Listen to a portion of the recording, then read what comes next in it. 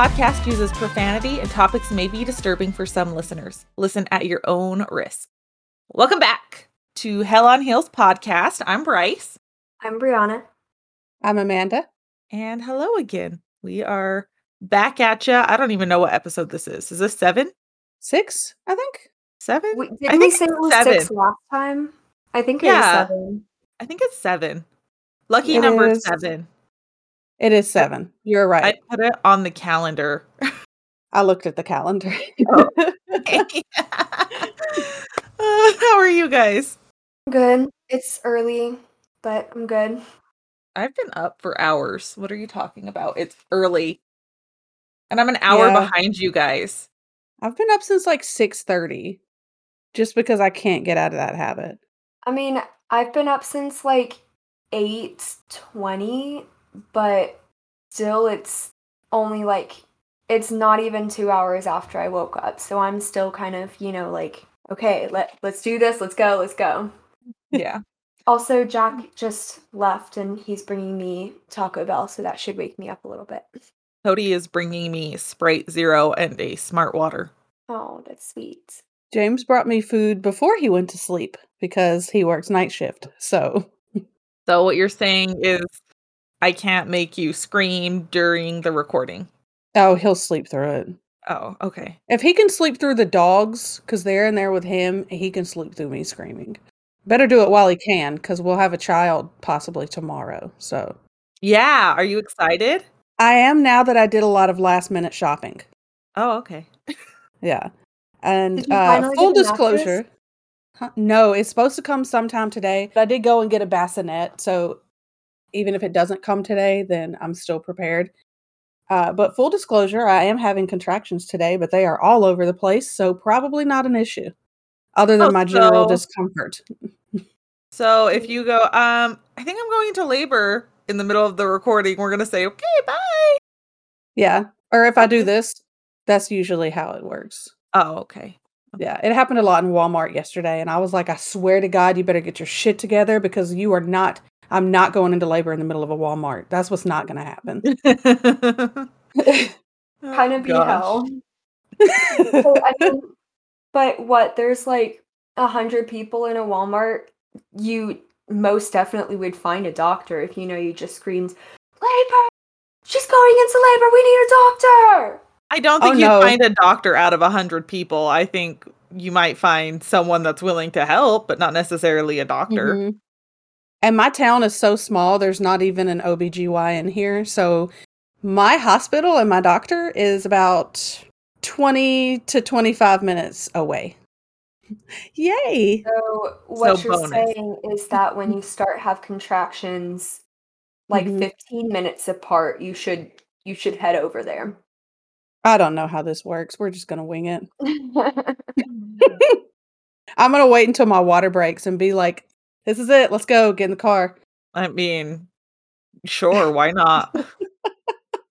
Okay. I have a long story for you guys today. I did not mean for it to be long. I just ended up down a rabbit hole. So can we get started on stories? Yes, ma'am. Yes. I'm excited. Okay. I am too.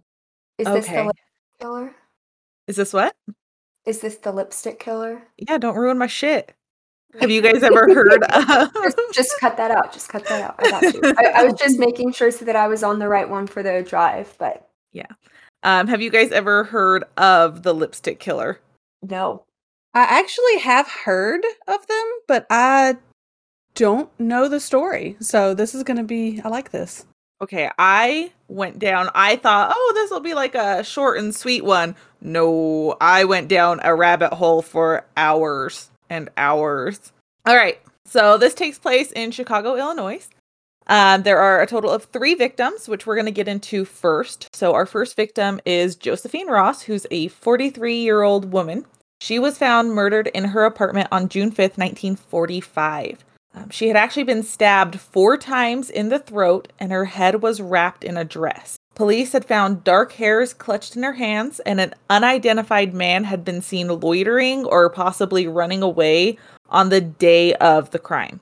Now, no valuables were taken from her apartment, so it's not like it was a burglary gone... I mean, it could have been a burglary gone wrong, but nothing was taken.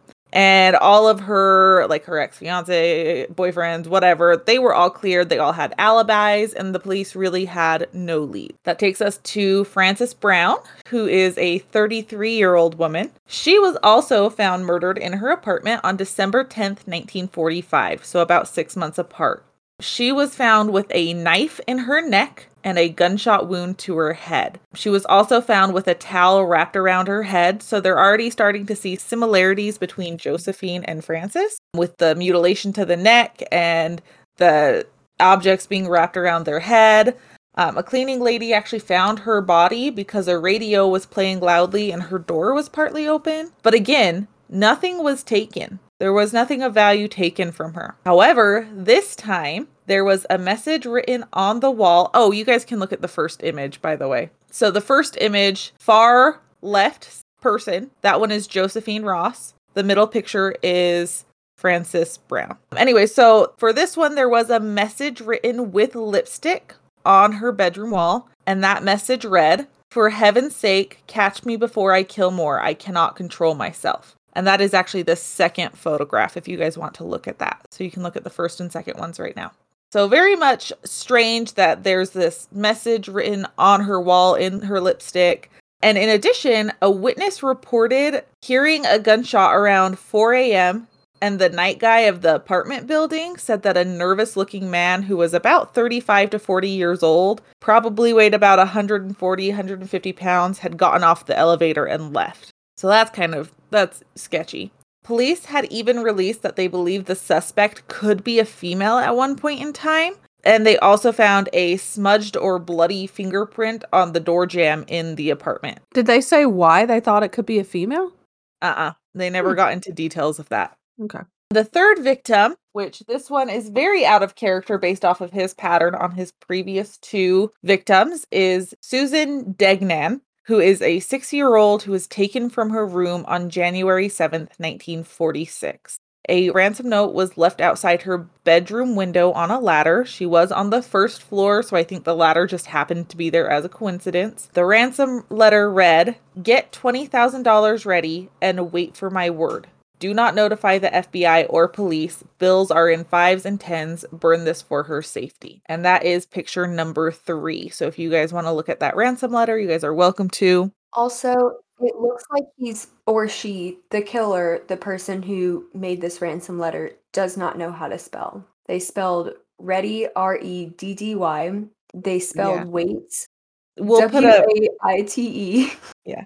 We'll put this up on Instagram so you guys can see their spelling errors and you guys can be grammar police. It just bothers me that he did spell those words, or she, whoever. Well, you said you thought it was a female, so I'm going to say he, or the police did. I'm sorry, thought it was a female. It bothers me that the words are spelt wrong, but then they use this fancy ass what is that, ampersand or the and symbol. So you can't spell, but you can do that. I can't do that. That's essentially the treble clef. Maybe, I don't know, maybe they were music fans and, they had to do music theory as a kid. Actually, that's something I was going to bring up, but based off of the writing on the ransom letter, they did believe that this person had musical skills or musical background of some sort. So that does come up as maybe like part of their theory later on. But also, I noticed that the handwriting in the ransom note and the handwriting in like with lipstick on the wall for the previous victim, they're not the same. I mean, can you not ruin my story? I'm sorry. I was just trying to analyze. I'm sorry. Look, Detective Bree is on the case, okay? I can tell, but Detective Bree needs to calm down because I already have details. They're just coming up later. Please explain. Oh, God. So they have this ransom letter and her family begin getting calls to demand the ransom. So a man is just repeatedly calling them. Eventually, Mayor Edward Kelly of Illinois had actually gotten a note as well. And the note said, "This is to tell you how sorry I am not to not get old Degnan instead of his girl. Roosevelt and the OPA made their own laws. Why Shouldn't I, and a lot more. Now, the OPA is the Office of Price Administration, and at the time, there was actually a nationwide meatpackers strike. So something was going on there, and OPA was talking about extending rationing to dairy products. So why this is significant is because Degnan, Susan's father, was a senior OPA executive who had just recently transferred to Chicago. And due to the threats that they felt they saw in this letter, which, I mean, obviously a little girl is missing at this point, another OPA executive was assigned armed guards. Like, they were taking this very seriously. And unfortunately, 12 hours after her disappearance, Susan's head was discovered in a sewer a block away from the Degnan residence. Oh. How long were they getting these calls? It doesn't explain how long. I couldn't find. It was just for days afterwards. And I can explain those calls for you in a second. Okay. So her head was found in a sewer. Her right leg was found in a catch basin. Her torso was in another storm drain, and her left leg was in another storm drain. Her arms were found a month later in February of 1946, about a half a mile from her home in yet another sewer. Blood was found in drains of laundry tubs in the basement laundry room of a nearby apartment building. And throughout the investigation, police had questioned hundreds of people, and they gave polygraph tests to about 170 individuals. They really just didn't have too many leads, and they were just kind of following what they could find. When the coroner did his examination, or her examination, they declared the time of death around 12:30 a.m. to 1 a.m. the night of Susan's disappearance. They said that a sharp knife had been used to dismember her. Not only did they say dismember her, they said expertly dismembered her. They believed it could have been a hunting knife or something similar. It was determined that she was already dead when she was dismembered in the laundry room. And in the coroner's expert opinion, this is a direct quote, he stated that the culprit was either a man who worked in a profession that required the study of anatomy or one with a background in dissection. Not even the average doctor could be as skillful. It had to be a meat cutter. He also added that it was a very clean job with absolutely no signs of hacking. Hacking meaning just like hacking away at it, like chopping. So he knew what he was doing. Yeah, they knew what they were doing. And again, the handwriting analyst who examined the ransom note did actually say that it was written in a style similar to music notation, so they did think that the writer could have had some sort of musical skills. Now, they don't have a lot of suspects, but we have suspect number 1, which is Hector Verberg. I don't know how to say his last name. I Googled it and I couldn't find pronunciation. I'm going to go with Verberg. He was a 65-year-old janitor in the building where Degnan lived. He was a Belgian immigrant, and police initially told the press, this is the man. They were like, yeah, we got him. It's this janitor. But there's already discrepancies with the profile they've started building, because we know based off of what the coroner said is that it has to be someone that is a meat packer or surgical or something. They're skilled with cutting things. And he's obviously neither of those. He's a janitor. So I don't know how that connects. So police basically said their evidence against him was the fact that Verberg frequently visited the so-called murder room, but she was dismembered in a laundry room, and I'm willing to bet he went down there to do his job. They also said part of their evidence was the grimy state of the ransom note, suggested that it was written by someone that had dirty hands, such as that of a janitor. Wow, rude. Police also tried to pressure his wife into implicating him in the murders as well. And she was like, what are you talking about? No. Police held Verberg for 48 hours, which consisted of questionings and beatings that left him severely injured, including a separated shoulder. Throughout all of this torment, while he was being beat by the Chicago police, he maintained his innocence and denied any involvement in Susan's murder. Thankfully, his janitor union lawyer, which I was like, I am so glad there is a janitor union who got you a lawyer, because, bro, like really, they did get him a lawyer and that he was released on a writ of habeas corpus. And basically that is an unlawful detention or imprisonment. So he was unlawfully detained. And this is a direct quote of what Verburg said. And I'm sorry if I'm mispronouncing that. I'm guessing. Verburg said of the events, so this is his quote. "Oh, they hanged me up. They blindfolded me. I can't put my arms up. They are sore. They had handcuffs on me for hours and hours. They threw me in the cell and blindfolded me. They handcuffed my hands behind my back and pulled me up on the bars until my toes touched the floor. I no eat. I go to the hospital. Oh, I am so sick. Anymore, and I would have confessed to anything." He did end up spending 10 days in the hospital, and later it was actually revealed that it couldn't have been him. I mentioned previously that he was a Belgian immigrant, and he couldn't actually write English well enough to have written the ransom note. He just was not capable of writing. I know it wasn't great English, but he didn't know how to write English that well. He just couldn't have done it. This poor man. I know. That's so sad. I understand that, this little girl, everybody wants answers when anybody goes missing or ends up unfound, especially in such a horrific way, and especially when it's a child. But I mean, if it were my child, yes, I would want answers and I would want them quickly. That's understandable. But I would want the right answers. Like, while you're stringing this poor man up to dry, almost literally, where is the culprit here? The guy that actually did it. And keep in mind, this is 1946. I don't know what laws they had for like interrogations, that type of stuff. I didn't have time to go down that rabbit hole. I was already going down my own rabbit hole. I was going to point out that, kind of going back to what you were saying about the ransom letter, and they said that it had to be like somebody dirty or whatever. It kind of made me like look at it a little more, and the letter kind of looks like very smudged. I was gonna say that could most likely be like a left-handed person as well. So I did not get into if they were left-handed or right-handed. I was more focused on the bullshit of this case. No, I know that is complete bullshit. So, thankfully, Verburg was able to actually successfully sue the Chicago Police Department for, at the time, $15,000, and his wife also received $5,000. So, yeah. A total of $20,000, and I did that conversion on some calculator I found on Google that I'm going to trust. And today, $15,000 would be $212,760.77.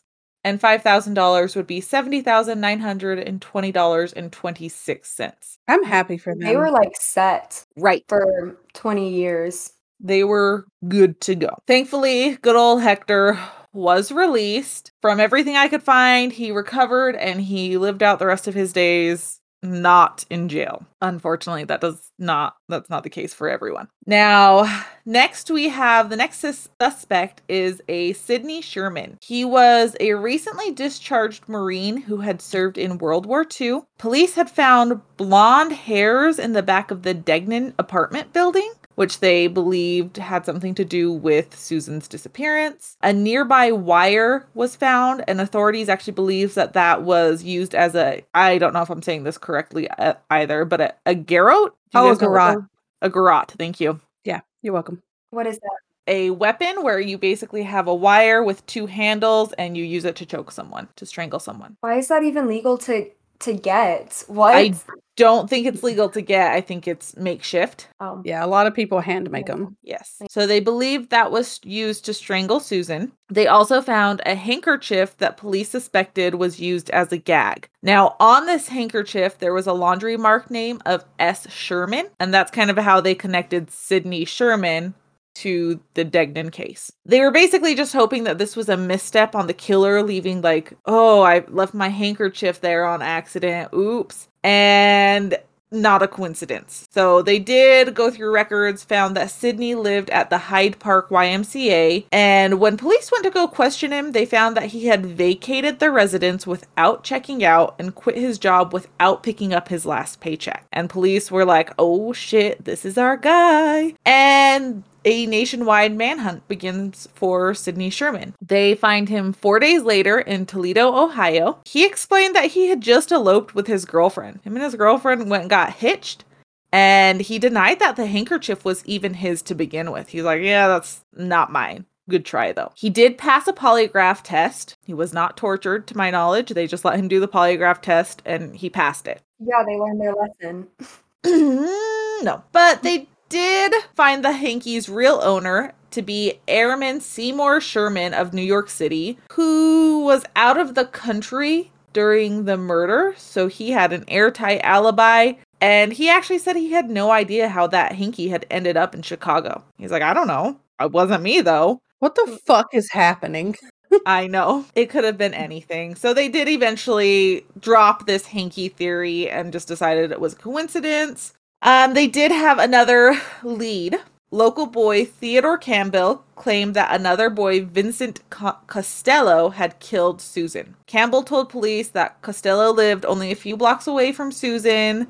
Costello had been convicted of armed robbery at the age of 16 and sent to a reform school. And then he also stated that Costello had admitted to kidnapping and killing Susan and had told Campbell to make the ransom calls to the Degnans. So it's just two local boys. One is saying they killed him and the other one's just doing these ransom calls. So police bring these boys in for questioning, but a polygraph test shows that both of the boys had no knowledge of the murder and they're just little fuckheads. So there's yet another failed lead. I mean, why would you literally, like, I get the publicity, but why would you want publicity saying, like, yeah, you know, I killed this girl? What's in it for you? They're little shitheads. That's all it comes down to, is they're little shits. So by April of 1946, police had investigated 370 suspects. So all of them had been questioned and cleared. And at this time, the press is being very critical of how the police is handling the investigation. I mean, they don't have any leads. They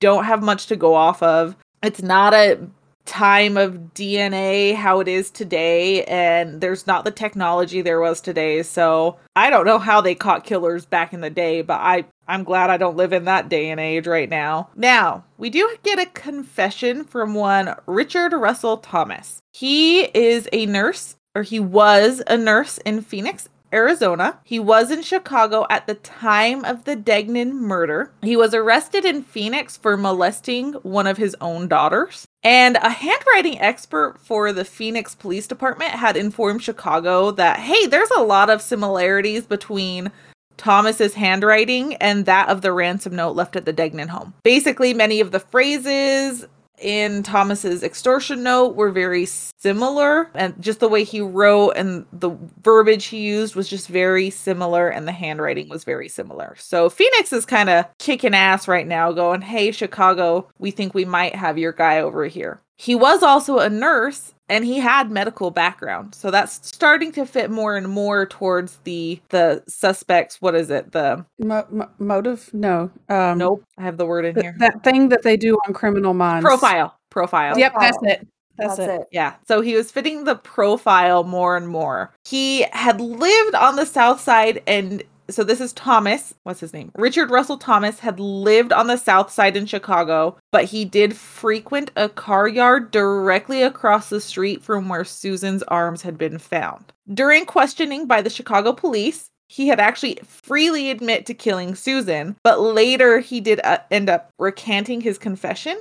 And police didn't pursue this. They didn't really care because they had another lead. They're going to drop Richard Russell Thomas. So they have a new suspect reported in the paper the same day that the Thomas development broke. Basically, a college student was caught fleeing from the scene of a burglary, brandishing a gun at police, and he possibly tried to kill one of the pursuing policemen to escape. So on June 26, 1946, 17-year-old William Herons was arrested for attempted burglary. He had been knocked unconscious during the scuffle during the attempted burglary by several blows to the head. We're going to get more into his background. So William Herons was born November 15th, 1928. He grew up in Lincolnwood, which is a suburb of Chicago, Illinois. His family was poor. His parents argued all the time, and that led Herons to be like, all right, peace out, bitches. I'm gonna go wander around the streets to get away from you guys arguing. And that actually kind of led him later to a life of crime. And he started stealing things and burglarizing people and places and da-da-da-da-da. At one point, he even stated that he stole for fun to relieve stress and never sold any of the stolen items. So the only thing that he did for financial gain was stealing amounts of cash that were laying around. Basically, he would look for unlocked apartments, go in, snoop around, and take their shit. Reportedly, now I only found this in one source, but I did find it to be very interesting. Reportedly, at age 11, he had told his mother he had seen a couple having sex. I don't know if this was during one of his burglaries or if this was something else, but his mother had told him that sex was dirty. And later on, when he kissed his girlfriend, he burst into tears and vomited, which this never ends well. Never. Which I just was like, I hope I was not that girl ever to anyone that they kissed me and then vomited. That would be awful. I mean, I have no knowledge. For him. Yeah. Oh, it only gets worse. At age 13, William was arrested for carrying a loaded gun. This ended up leading the police to search his home, and they were somehow led to a unused storage shed on the roof of a nearby building where they found other stolen weapons along with furs, suits, radios, and jewelries that he had stolen. So they're finding all this shit. Now, at this time when he's 13, he does admit to the burglaries, and he was sent to the Gilbert School for Wayward Boys for 7 months. Now, I forgot to fact check this, but I hope it's true just for shits and giggles. The Gilbert School for Wayward Boys it later housed Charles Manson. So definitely interesting. Wait, later housed who? Charles Manson? Who is that? You don't know who Charles? We'll explain later. Yeah. Oh, well, he's his own story. Oh God, yeah. We don't have time to explain him today. Yeah, I don't. I can't explain Charles Manson today because that will be a 4-hour episode. Okay, I trust you. Soon after his release from the Gilbert School for Wayward Boys, he was arrested again for theft, and he was now sent to St. Bede or Bede? I don't know, Bede. Bede. We're going to go with Bede Academy, where he actually really excelled at this place. This St. Bede Academy is a college prep high school, and it actually had a pretty interesting history because it was established by monks. So I was like, well, that's kind of cool. But he excelled. His classmates remember that he was really good with the ladies. He got great marks. He was able to graduate a year early, and he was accepted into the University of Chicago Special Learning Program, majoring in electrical engineering, just before he was released in 1945 while he was only 16 years old. So he's super smart. That's a turnaround. Right. So he excelled. Now, to pay for some of the expenses for his college, he worked as an usher and as a docent. I had to Google what a docent was, and there were a couple different meanings. So either it was like a teacher's aide or like a guide for a museum type thing. Doesn't clarify which one, but that's what he worked as part-time. And also because college is expensive as shit, he resumed his burglaries because he had to pay for college somehow. So that's his history. That's his background, just in a nutshell. And after he's arrested on June 26, 1946, according to Herons, he was questioned around the clock for 6 consecutive days. Holy shit. And this is in connection with the Susan Degnan murder. He was reportedly beaten and starved during this time as well. He was denied access to see his parents for 4 days, and he was denied the opportunity to speak to a lawyer for 6 days. So already illegal. Not looking so good. What? I was just saying that's illegal. I don't know if it was in 1946. I don't think the Miranda rights were a thing then. Oh. Like I said, I didn't go down that rabbit hole. I was already too deep in this one. Oh, it just gets worse. Okay. 2 psychiatrists, Dr. Haynes and Grinker, gave Herons sodium pentothal which is also known as like their truth serum. They did so without a warrant, without Heron's consent, and without his parents' consent. This form of interrogation now is considered to be, and I quote, of dubious value. I love the word dubious.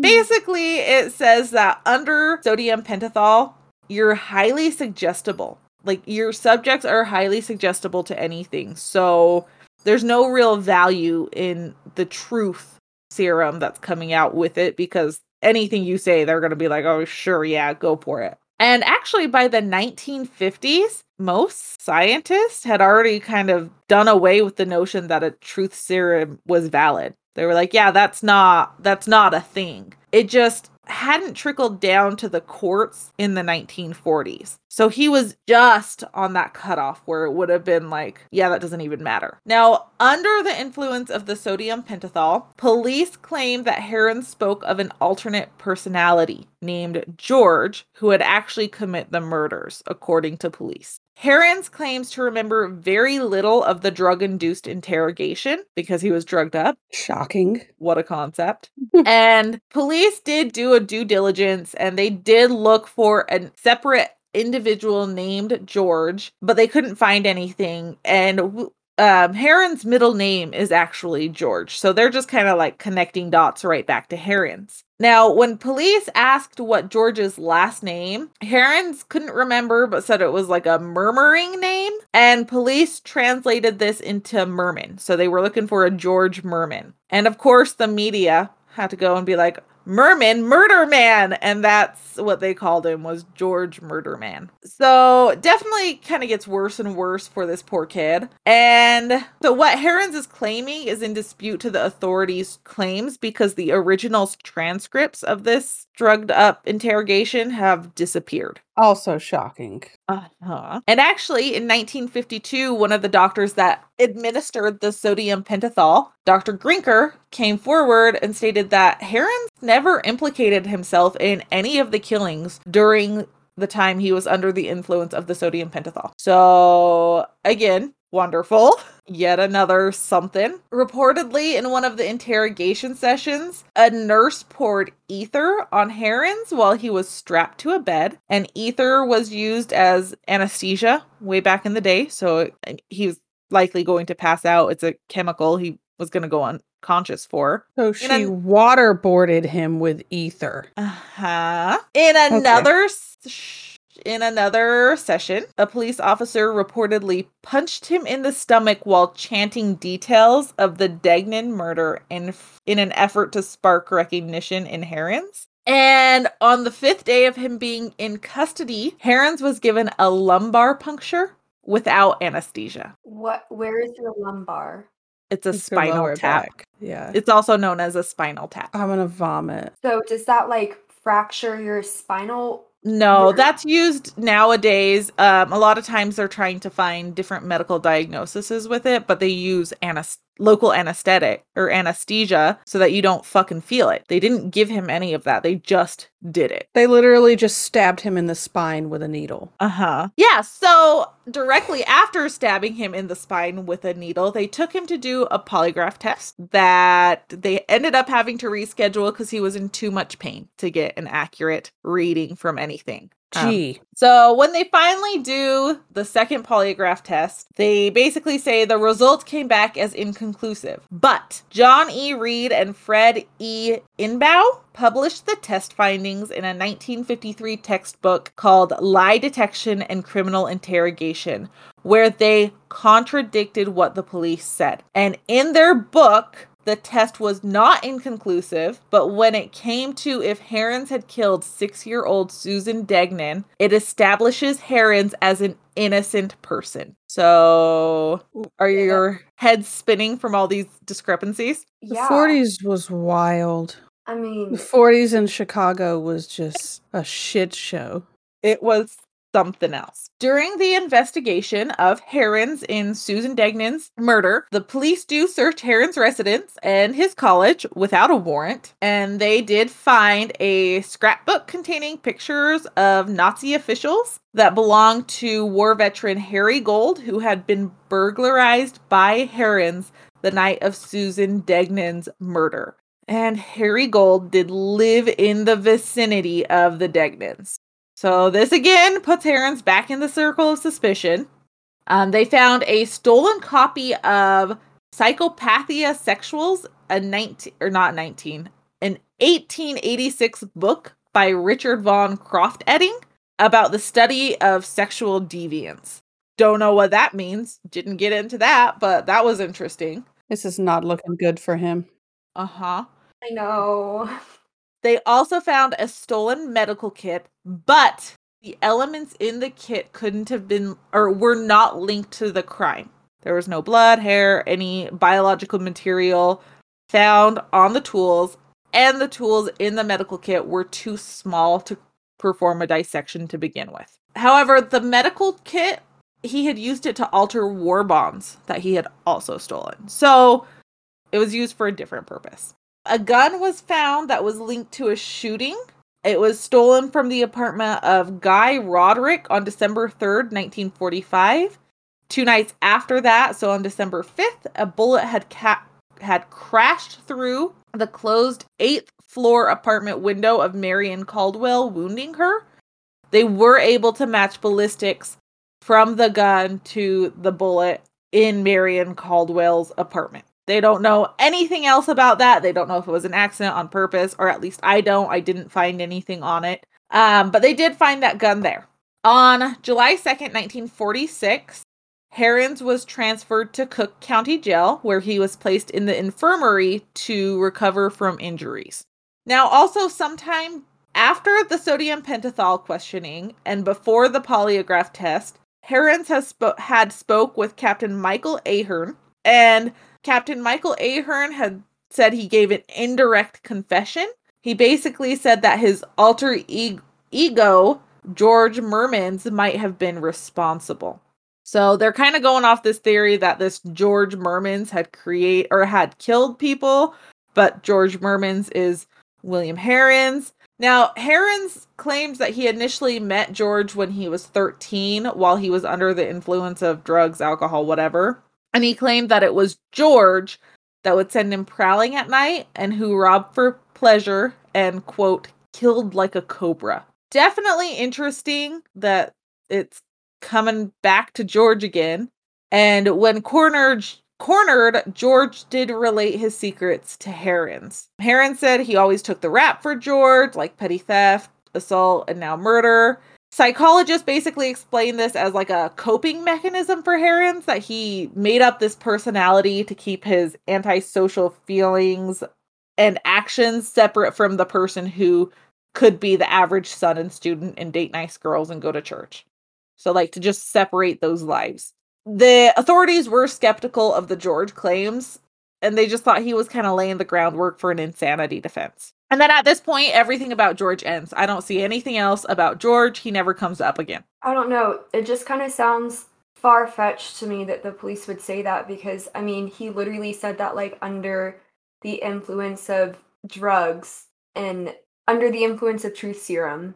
It kind of sounds far-fetched to me that truth serum isn't a thing anyways. Yeah. Now, some of the evidence, I guess, they did have an eyewitness that stated they saw a figure walking toward the Degnan residence with a shopping bag. This witness described the man as being about 5'9", 170 pounds, and about 35 years old, which to me is pretty close to the description of the man that was seen leaving the elevator from the Francis Brown murder. That's a pretty similar description. And part of his description said that the suspect was wearing a light-colored fedora and a dark overcoat, but they couldn't make out the man's face. It was too dark, they couldn't see him. The same witness, however, did not recognize a photo of Herons as the man, but later on in court identified Herons as the man.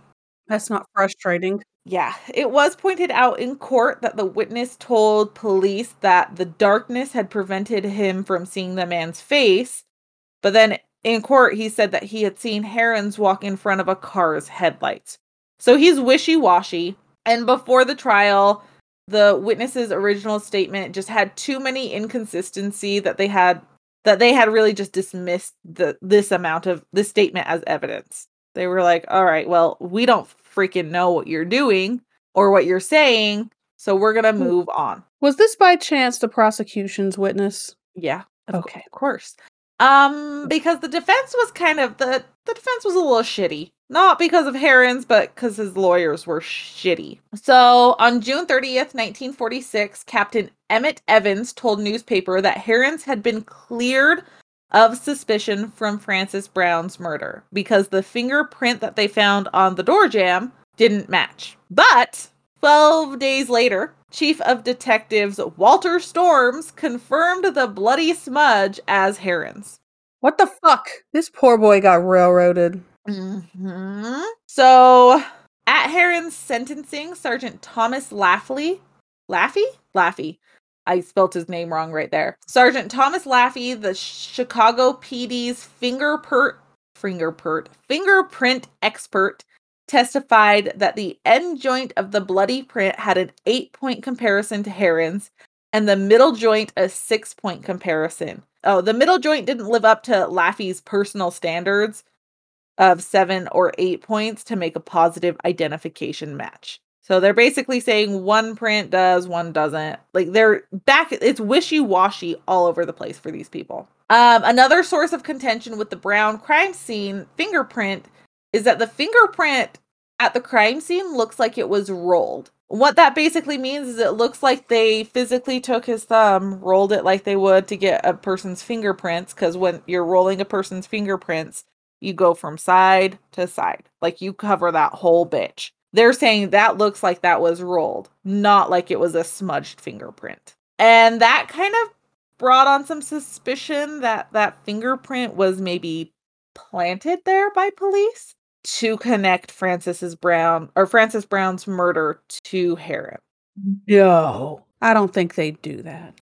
Never. Not the Chicago police in the 40s. Never. Not when the media's being douchebags about how they're handling the case. Never. They have been like primo this whole time. They've been on their shit. I refuse to believe this. I know. What the fuck? Caca. Yeah. So that was the fingerprint for the Frances Brown case. The ransom note for the Susan Degnan case was initially examined by Chicago Crime Detection Lab, but they couldn't find any prints at the time. So Captain Timothy O'Connor took the note to the FBI Crime Lab in Washington on January 8th. Now keep in mind, Susan's murder was on January 7th. So he's on it. He's going to the FBI pretty quickly. They were basically hoping to use the FBI's more sophisticated technology, because, the FBI is a little bit, fancier. And the FBI was able to actually raise fingerprints. Now, at this time, the fingerprints did not stay. They basically did a whole bunch of things that caused chemical reactions that would show the prints, and they would immediately photograph the prints, and then the prints would disappear. The FBI, they took photos of the prints and did get 2 prints on the front of the card, or on the front of the letter, but not on the back of it, which, they photographed both sides. The prints that the FBI were able to find, they sent it back to Chicago PD. Laffey examined them and stated to the fucking press that they were, and I quote, so incomplete that it is impossible to classify them. Now, despite checking these incomplete prints with everyone arrested between January 1946 and June 1946, they were not able to find a match, even though Herons had previously been arrested and fingerprinted on May 1st, 1946 for weapons charges. So if they were comparing this print to everyone that came through that had to give their fingerprints in that time frame, they would have connected Herons in May, not later on. He was also arrested for burglary on June 26th. This is when he was arrested for burglary on June 26th. 3 days later, Laffey announced a 9-point comparison match to Heron's left little finger with one of the prints. So they're connecting things really quickly all of a sudden. And from what I could find, a 9-point of comparison were the loops that they could find, but also it's only 9 points of comparison, and this could have matched 65% of the population. Holy shit. At the time, the FBI handbook's standards regarding fingerprint identification required 12 points of comparison for a 100% positive identification. So you're short 3 points there, buddy. Yeah, I mean, if it's still 65% of the population, then you can't do anything, right? Right. Now, months after the FBI had returned the note and the photographs of the note with the fingerprints to the Chicago Police Department, the Chicago Police announced that Laffey had discovered a palm print on the reverse side of the note that they claimed matched Herron's to 10 points of comparison. How the fuck would the FBI miss a palm print on the back of the note? At this point, even the FBI is like, fuck y'all. Y'all do it yourself. Don't call me again. I was like, how did you lift a print months later? You guys couldn't lift a print to begin with. You had to send it to the FBI to lift a fucking print. And they did not get a palm print, but now you're getting a palm print? What is happening? God, I wish this guy got a lawyer from the janitors union. Oh God, I wish he did too, but he wasn't a janitor. No other prints were found on the note, prompting police chief Walter Storm to say that this shows that Herron's was found to be the only person that handled the note. Again, this is fucked up because first of all, they couldn't find any prints on the note originally, which is why they sent it to the FBI for further processing.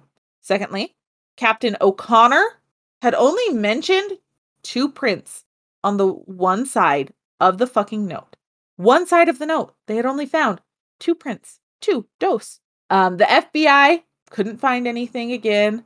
The third print wasn't discovered, so they found a third print on the back of the card, like a fingerprint, and then they found a palm print, is what they're saying. Now, the third print was discovered early July, 6 months later, about 2 weeks after Herron's was arrested. They had been working on this fucking case for 6 months at this point. 6 months.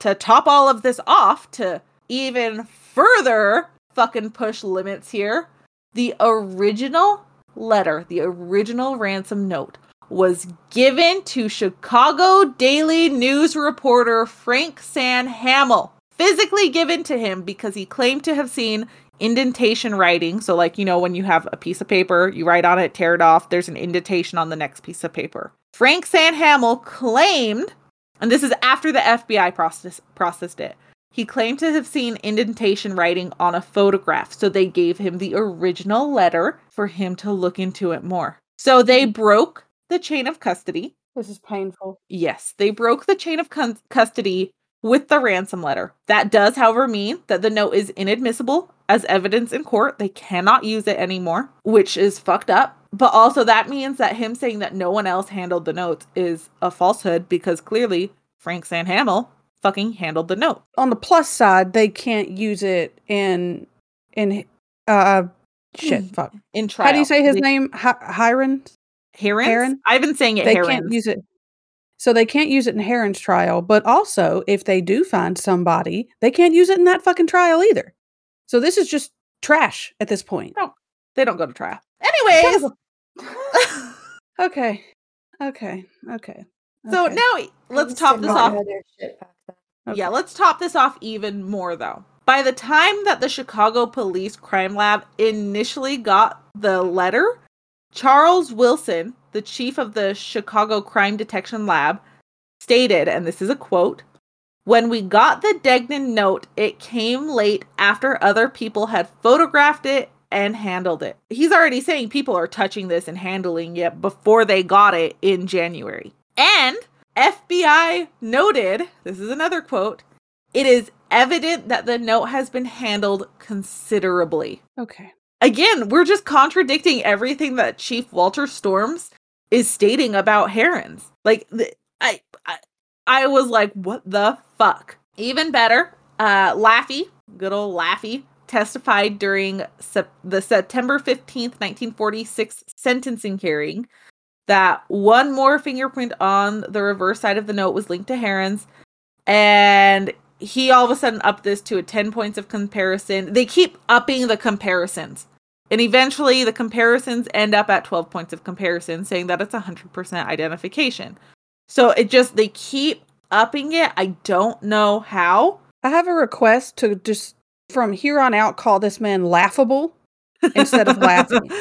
Laffy. Sorry, I gotta call him Laffy. That's what he is in my notes. Well, in my notes, he's Laughable. Yeah.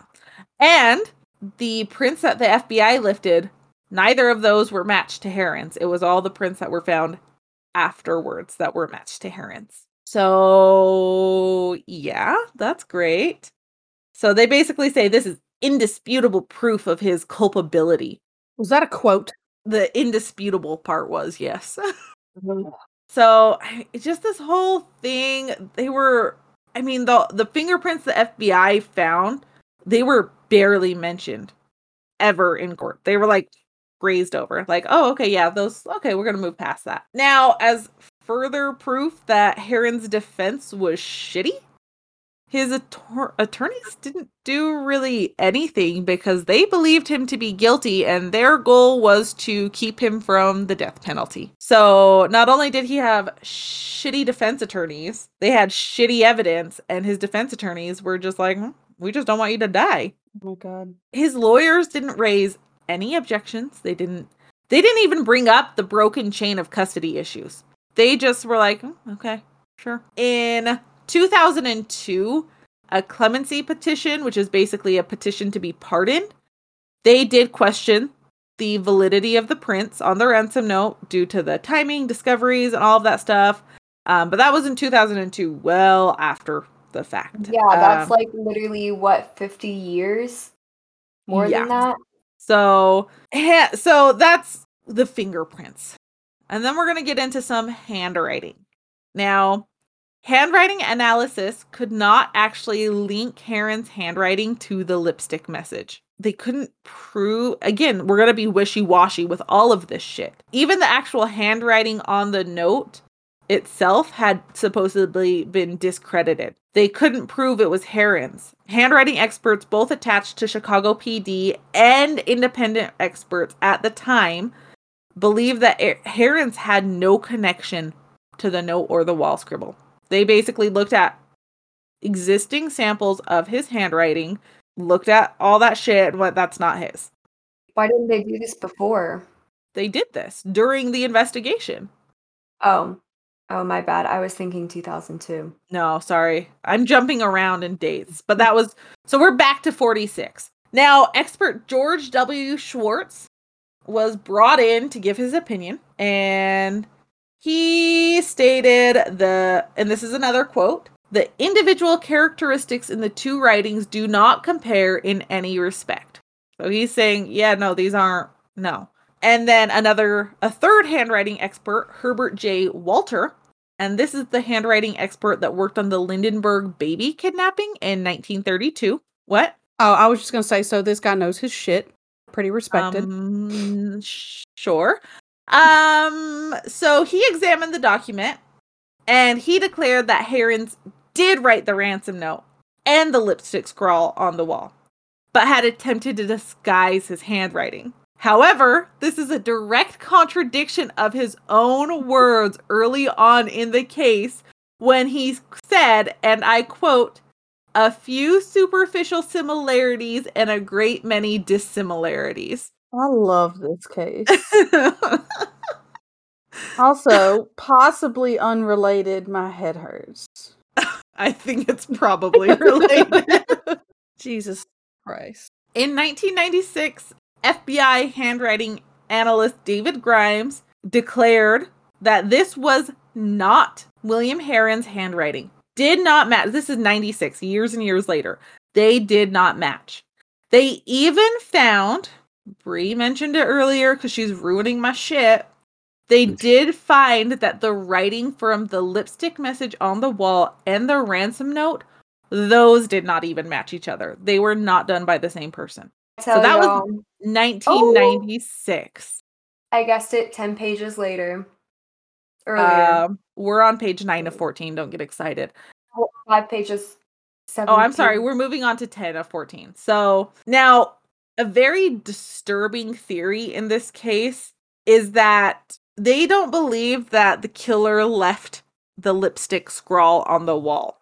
They believe that a reporter who had made it to the crime scene first had left the lipstick scrawl on the wall for it to be more sensationalized. That is just a theory. That is not proven. That is not factual. That's a theory. Conspiracy theories, y'all. 101. You heard it here on Hell on Heels. Yes. That's disgusting. Yeah.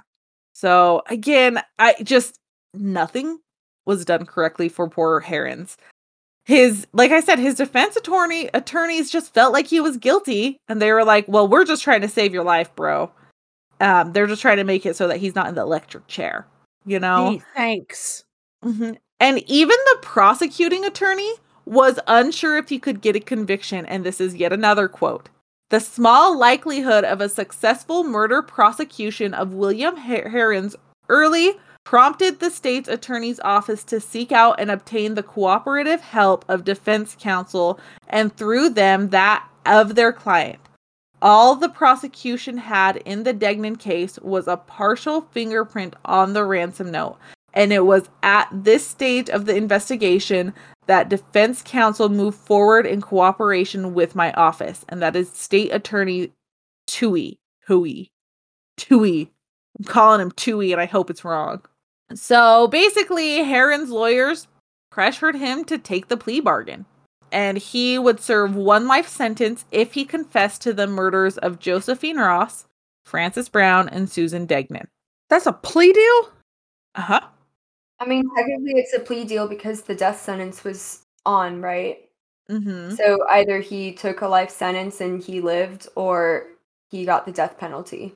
But they didn't have any evidence. Yeah, that's not a plea deal when you have no evidence. That's a plea deal when you have like stacked evidence. That's a plea deal.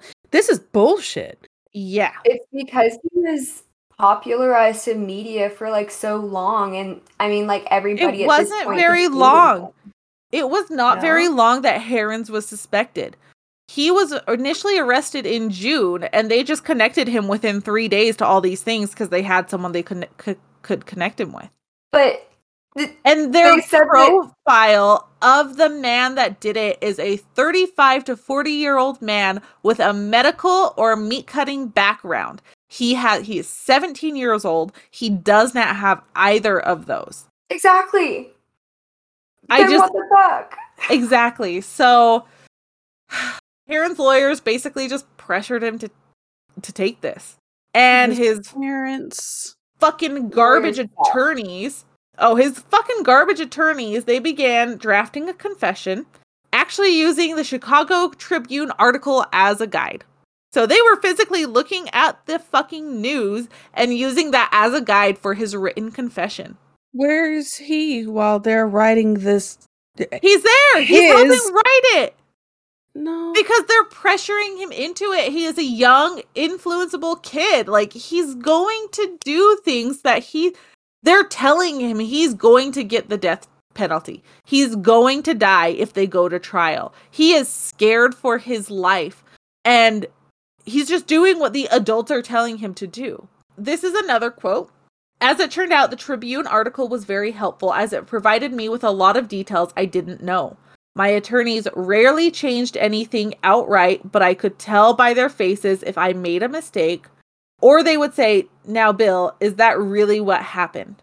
Then I would change my story because obviously it went against what was known in the Tribune. That is Herons saying, I was just doing what I was fucking told.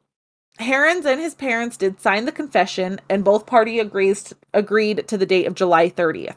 Let's remember he was arrested on June 26th. This is a fucking month later. So on July 30th, they go into Toohey's office, and there are several reporters assembled to ask Herons questions, where Toohey himself made this speech. Herons basically sat there like, what the fuck are we talking about here? Herons basically blames Toohey, the prosecuting attorney, and he states it was Toohey himself. After assembling all the officials, including attorneys and policemen, he began a preamble about how long everyone had waited to get a confession from me, but at last the truth was going to be told. He kept emphasizing the word truth, and I asked him if he really wanted the truth. He assured me that he did. Now, Tui made a big deal about hearing the truth. Now, when I was being forced to lie to save myself, it made me angry. So I told them the truth, and everyone got very upset. So he basically said it was not me. I did. He was supposed to do this confession and be like, he ended up saying it wasn't me. So now Tui's pissed, and he's like, all right, I'm going to retract that previous plea deal. And they gave him another plea deal with a few minor changes. They changed it to 3 life terms to run consecutively, and they continued to threaten him with the death penalty if they went to trial. They also threatened to charge him with the murder of Estelle Carey, even though Herons was attending the Gilbalt School for Wayward Boys at the time of that murder. They're just saying, we're going to just also charge you with this. You already murdered 3 other, we're just going to charge you. They're just adding things on. Again, his fucking shitty... first, 1 life sentence, 3 people. Next, 3 life sentences, 4 people. How do you even connect a guy to a 4th murder? He would have been randomly. He would have been 13 years old for that one that they threatened to charge him with. 13 years old. So his own fucking lawyers, who were shitty, they were already mad that he backed out of the original plea bargain. They just are it's just awful. And Tui announced and again, he just is like, fine, I'll do the fucking confession. So he announced to the press that he would try Herons for the death of Susan and Frances Brown if they did go to trial. So he agrees to the new bargain. And yet another public meeting was held. But this time, Herons talked and answered questions. He even was reenacting parts of the murders to which he had confessed. However, I think it was so sensationalized, he probably had all the details from media. I'm not sure on that one, but it was absolutely crazy. Well, I mean, he was obviously coached, too, in some of this. Mm-hmm. Yeah, heavily. Yeah. Now, some of the detectives, like Detective Ahern, did change his opinion, because he initially did not believe that Herons was culpable, but he did change it, and he was like, after hearing how familiar Herons was with the victim Frances Brown apartment, I do think he is culpable. So, they're wishy-washy throughout the whole fucking thing. There's no proof at all. No, you're wishy-washy. Yeah. I'm sorry, I interrupted you. Keep going. Yeah. No.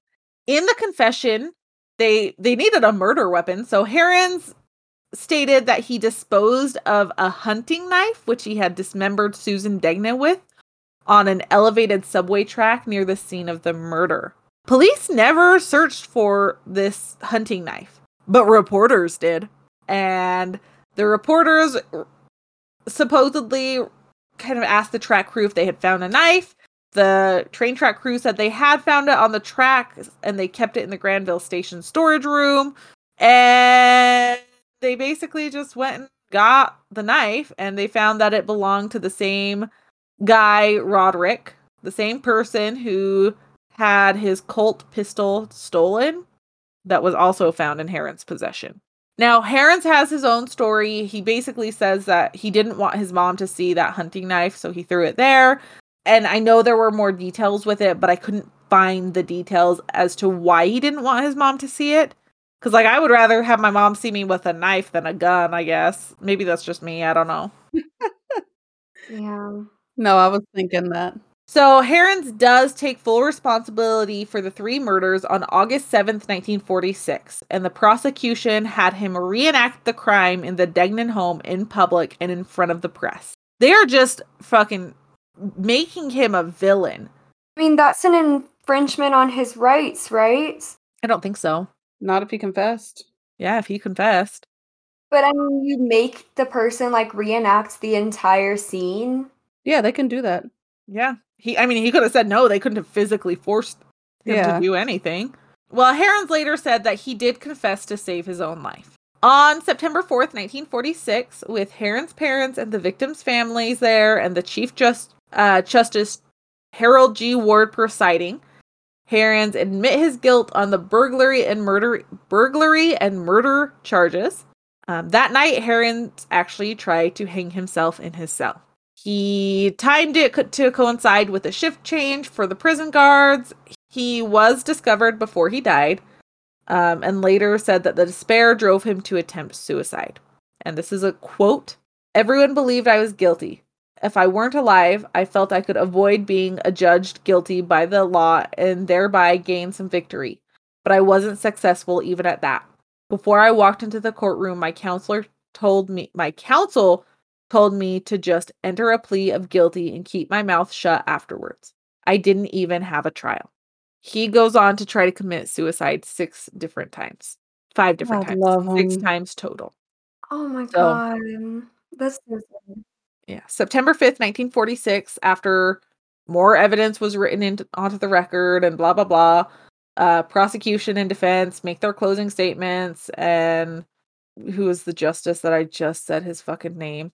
Justice Ward formally sentences Herons to 3 life terms, and he begins serving his terms. Reportedly, as Herron waited to be transferred to the Stateville prison from Cook County Jail, Sheriff Michael McClock, I don't know how to say his last name. Sheriff Michael, good old Michael, asked Herons. No, there's U's and H's and weird spots. I don't know. This sheriff asked Herons if Susan Degnan had suffered, to which Herons answered, and I quote, "I can't tell you if she suffered." Oh, I spelled his name wrong. That's why. It's Macaulay, Mulchay. Malky? I don't know. The sheriff, "I can't tell you if she suffered, Sheriff. I didn't kill her. Tell Mr. Degnan to please look after his own daughters because whoever killed Susan is still out there." So he's like still saying it wasn't me. Within days of his confession in open court, Herons denied any responsibility for the murders. In total, they did find 29 inconsistencies that had been found in the confession with the facts of the crime. So basically, when did they find these? They find this throughout time, a long time. Interesting. So total, to date, they have found 29 inconsistencies. And basically, when they find things like this, it's become an understanding that these are a clear indicator of false confessions. Really? No joke. Huh. Those are not false confessions. No fucking way. What are you talking about? What? Damned. It's wild. Some details did seem to match, like the theory that Susan Degnan was dismembered with a hunting knife, and Herons confessed to throwing a hunting knife and things like that. But he still wasn't a surgeon. He still didn't have that experience, and they never actually connected the hunting knife to the murders because reporters got to it first. Things kind of weren't matching up. And actually, Mary Jane Blanchard, daughter of Josephine Ross, was one of the first dissenters. And she was quoted saying in 1946, "I cannot believe that young Herons murdered my mother. He just does not fit into the picture of my mother's death. I have looked at all the things Herons stole, and there was nothing of my mother's things among them." So even some of the victims' families are like, I don't think so. During Herons' post-conviction petition in 1952, State Attorney Toohey admitted under oath that he not only knew about the sodium pentothal procedure, but he had authorized it and paid Dr. Grinkers $1,000. And that same year, Dr. Grinker revealed that Herons had never implicated himself in the murders. I mean, yeah, literally, like, from the beginning, like, he was on this truth serum, and he literally, I mean, he probably, like, knew something about the murders and stuff that he was being questioned on, and he literally, like, said that it was a different personality because they were... But that was under the truth serum. He was suggestible. Exactly. No, like, I mean, essentially he was saying, like, yeah, you know, like, I don't remember it, but, like, maybe, like, my alternate personality did it. Yeah.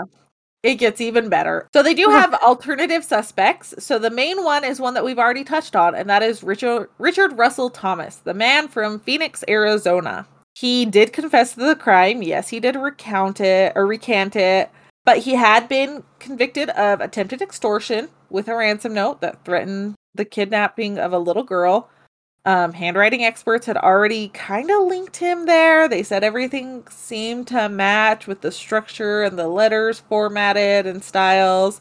He was in Chicago at the time of the Degnan murder.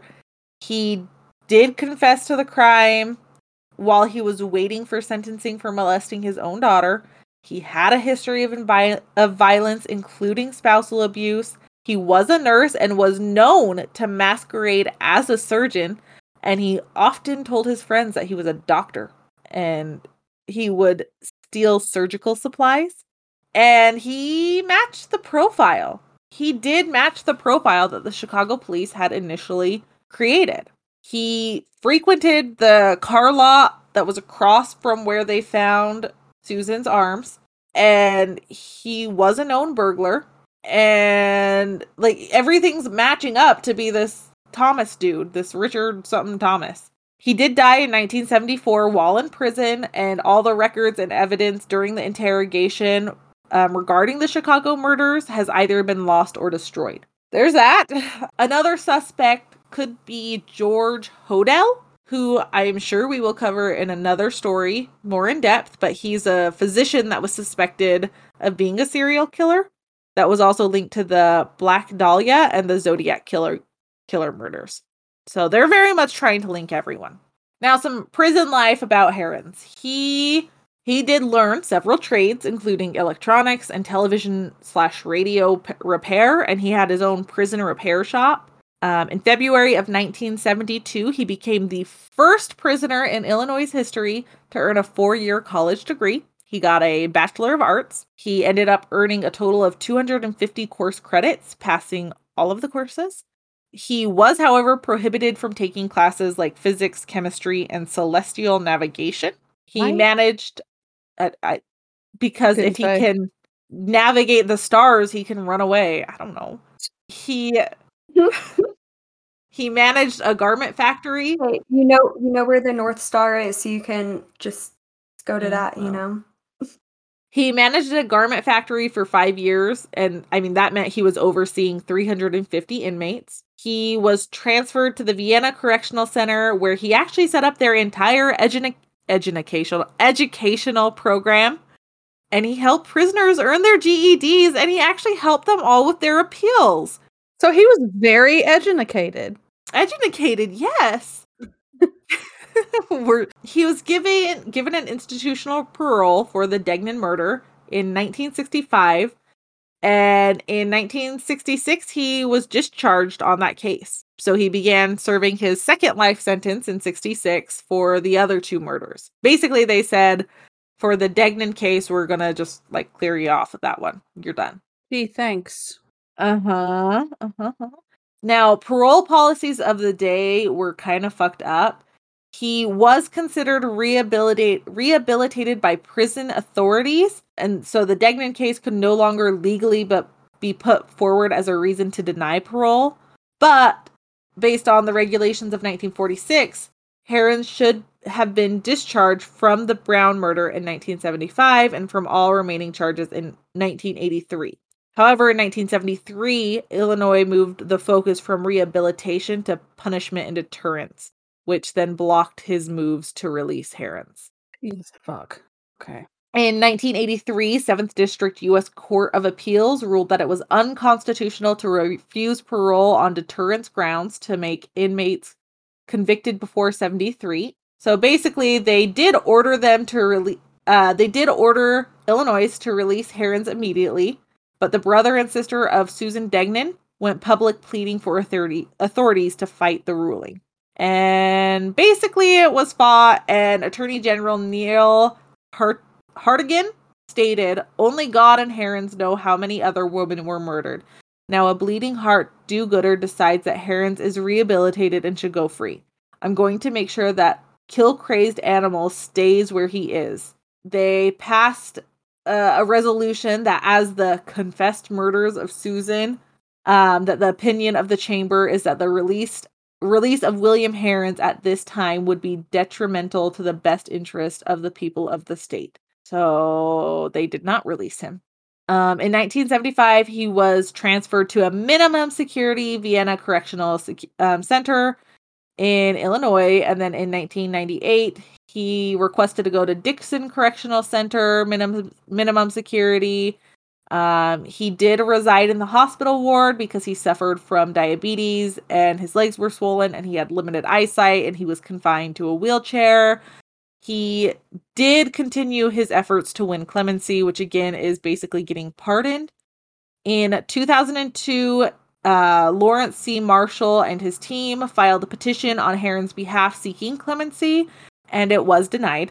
And basically everything's being denied because of these confessions that he had done.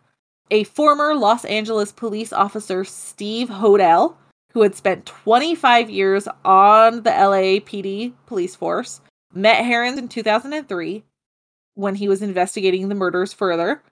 He was actually convinced that Herron was innocent of the crimes, and he is quoted saying, "I felt compelled to write an appeal to the Illinois Prisoner Review Board stating my professional belief that Herron is innocent." Thank God. Literally, I mean, this poor guy has been in prison for 50 years, and I mean... Son of a bitch. So his most recent parole hearing on July 26, 2007, the review board decision was 14-0 vote against parole. I mean, I get it. It's because of the confessions, but at the same time, if you have enough evidence to show that it is likely it was coerced confession, it just is crazy. From what I could find, just fucking crazy. And one of these board members stated, "God will forgive you, but the state won't." They did, however, decide that he is up for review once a year from then on.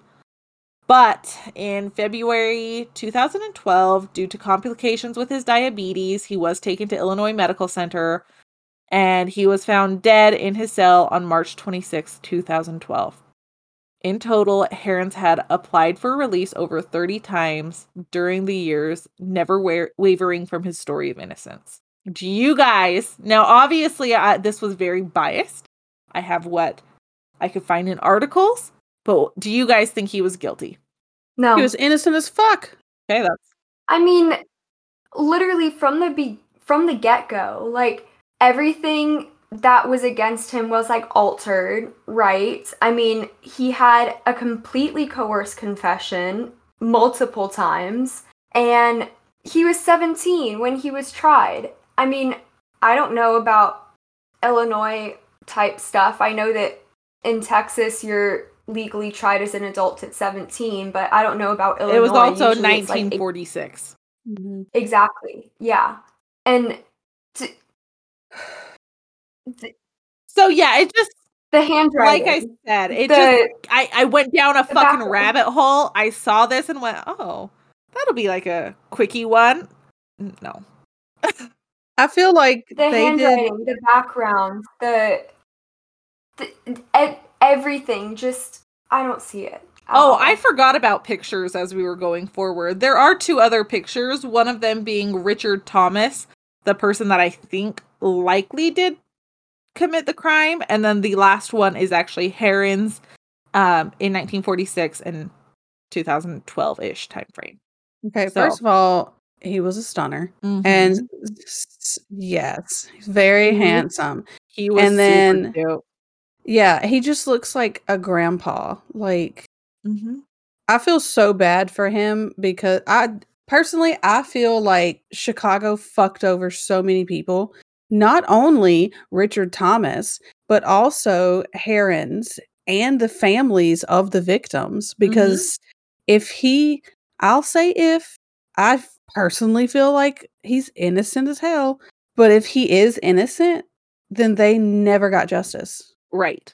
Yeah, I personally feel if I were on that jury and his defense attorneys did their fucking jobs, There is no fucking way he would have been convicted. There's no way. There are too many defense attorneys didn't do their jobs. You said that like they didn't make any. They made no effort. Objections or anything in court. I mean, they did nothing except for just coerce him into making this confession. I just want to know who paid them off. It's almost as if like his defense attorneys wanted him to be put in prison. Well, I just want to know who paid him off. Like, who paid off the defense attorneys? Who paid off all these different people to say these different things? Who is doing this? Who is pushing this? What the fuck? The police department. The police department can't afford that.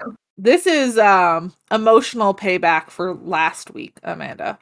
After your second cannibal story.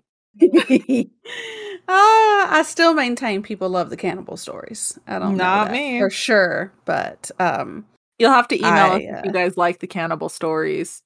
Yes. Or dislike the cannibal stories.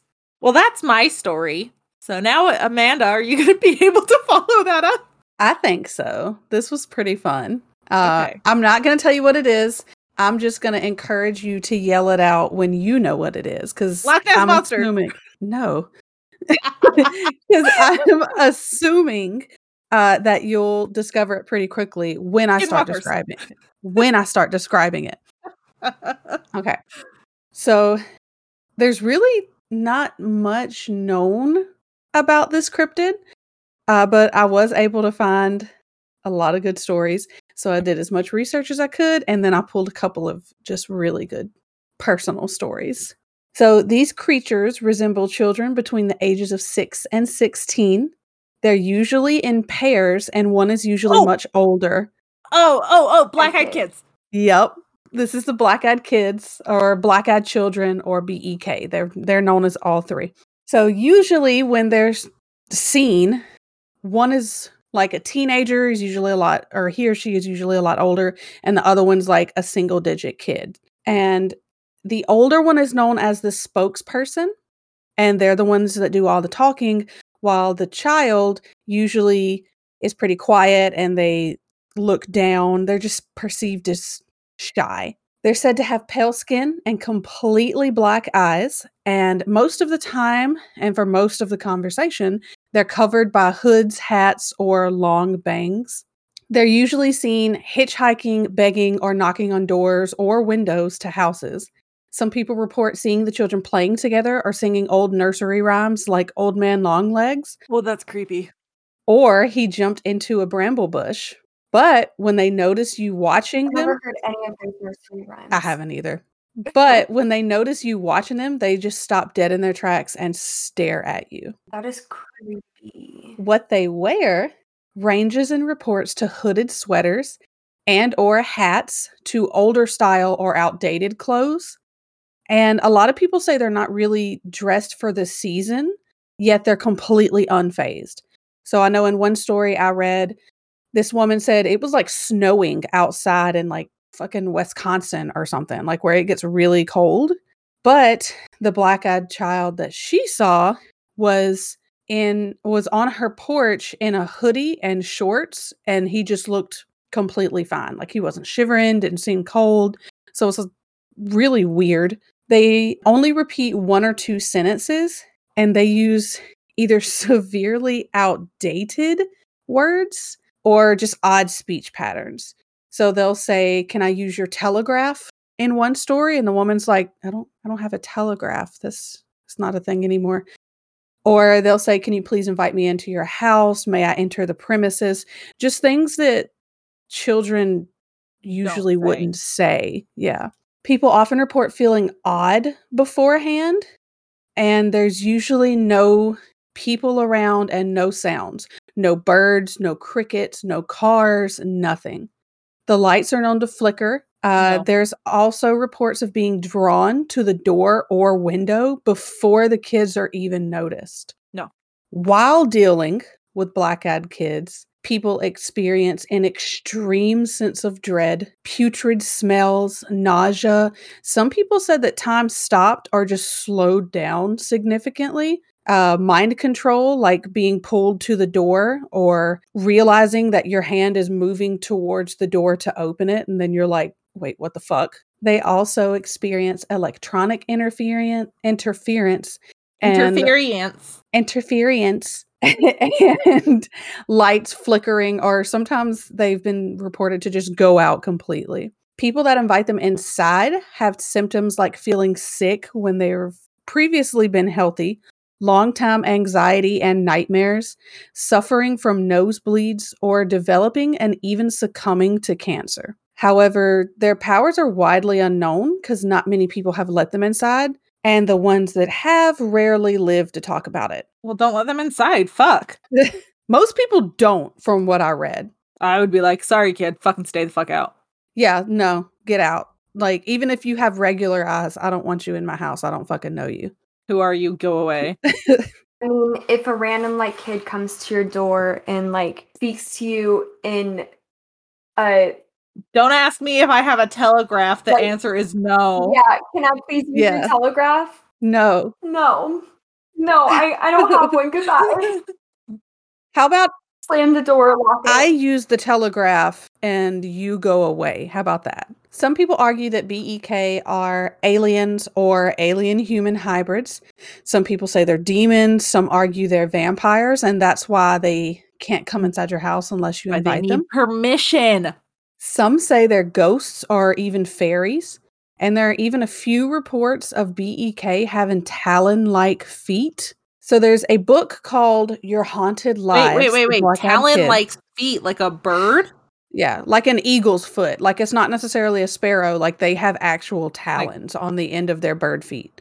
So in this book called Your Haunted Lives, The Black-Eyed read it? Kids. Did you read it? No, I could not find it, but I did find this little excerpt online. This book claims the kids may be a product of something called, I hope I'm pronouncing this right, Otkon. It's Otkon, and is spoken of in ancient Iroquois Indian legends. According to this legend, the Iroquois Indians believed in a dark power called the Otkon that could take over children, and an evil one who would mate with human females to produce black-eyed, chalky-skinned children.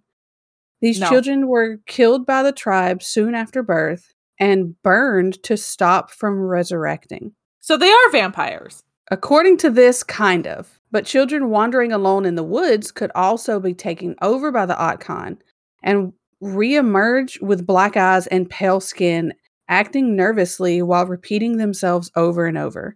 Their goal was to destroy the tribe and infect all of the people with the Otkon. However, many people, slightly not skeptical, possibly rational people, argue that the children are just wearing contact lenses as part of a prank, that they're on drugs, or they have some kind of blown pupil condition, because that could potentially give the impression of dark eyes, if not completely black eyes.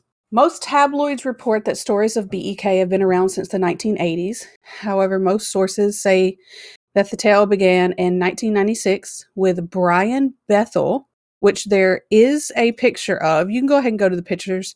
It's just a couple of pictures of black-eyed kids, and then Brian Bethel is the last one. He does have a sparkle in his eye in this one, though. I liked that one, yeah. He seems very excited to be talking about this. He does. Most sources say that the tale began in 1996 with Brian Bethel, a reporter from Texas. Like I said, I watched multiple interviews where he recounted his experience. If you just Google or go to YouTube and type in Brian Bethel, Bethel, Bek, like tons of them come up. So he is a reporter, a newspaper reporter. Most of the time he reported on politics or big stories that are happening at the time. But he did end up writing a story after this happened to him. So he says that he pulled into a parking lot late one evening to write a check. A lot of interviews, he said that it was kind of getting late in the evening and he realized that he had to pay this bill and he had to pay it today. So he rushed out and he stopped in this like dollar theater parking lot. He said it was oddly quiet and deserted, but he felt kind of safe because he was in the bright lights of the marquee sign. And he's looking down, he's writing this check. He didn't notice two boys approaching his car until the older one of them knocked on the window. So he rolled the window down. He didn't roll it all the way down, maybe like halfway. And that's when he was immediately hit with an intense fear. The older boy told him that they wanted to see a movie, but they left their money at home, and he asked Bethel for a ride to their mother's house. Bethel slowly began feeling like an overwhelming sense of what he called primal fear, so it kept getting worse and worse. You rolled that window right back up, sir. You just... Well, he said that the boy, the spokesman, he said that it was almost like he could tell he was getting uneasy, so he started to kind of comfort him. He assured him that it wouldn't take long to drive him back home, and they were just kids, and that they didn't have a gun. And Bethel was like, asked about a gun. Put off. Yeah, he was really put off by that comment. He said that the unwarranted explanation would just made him really uncomfortable, and he said it was almost like he had told him we don't need a gun. He said he didn't say that, but I guess the manner in which he said it, that's how Bethel kind of took it. If you wanted to watch a movie, though, like with, your younger brother or something, and you forgot cash, why don't you just, ask the guy for money and not ask him to drive you to your mom's house? I mean, I get it, they're alone and they're kids. Well, another thing he said was that I think the kids had asked to see Mortal Kombat, is what I read in one source. And Bethel said that the movie they wanted to see was already an hour in. So he was like, even if I take you home and come back, the movie's going to be almost over. It's already an hour in. They miss very important plot points. No one cares at that point. Yeah. So at this point, Bethel realized that his hand was moving towards the door to unlock them. And he said he told himself, I don't remember doing that. You're not letting them in. Move your hand away. And the older boy began to get angry, and he kept telling Bethel, we need in your car. When he looked back at the boys is when he realized their eyes were cold, black, soulless orbs. And he said this is when he stated he was more frightened than he's ever been in his entire life. And he pulled out of the parking lot as fast as he could. But when he looked in his rearview mirror, they were completely gone. They had vanished. There was nowhere for him to hide. They were just poof. Poof. Like fairies. They just poofed away. Mm-hmm. So he wrote Or they turned into bats and flew away. Oh, yeah. Or that. Yeah. He wrote about what he had went through afterwards, which is argued to be the first report of its kind. Afterwards, he had tons of people reach out to tell him about their experiences, but a lot of people question his story because apparently he had a blog, and about a month beforehand, he had written a post talking about creating a creature just with collective thought. And he said something along the lines of, can we create something like Bloody Mary with just collective force of will? And I took this as kind of like a tulpa. I don't know if I'm saying this right. Have y'all ever heard of that? No.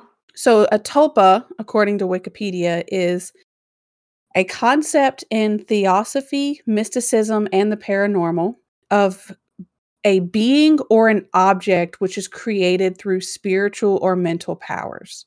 So basically, a tulpa is an entity that you create in your mind, but it acts independently of and parallel to your own consciousness. They are able to think, they have their own free will, emotions, and memories. A tulpa is kind of like a sentient person living in your head, but it's separate from you.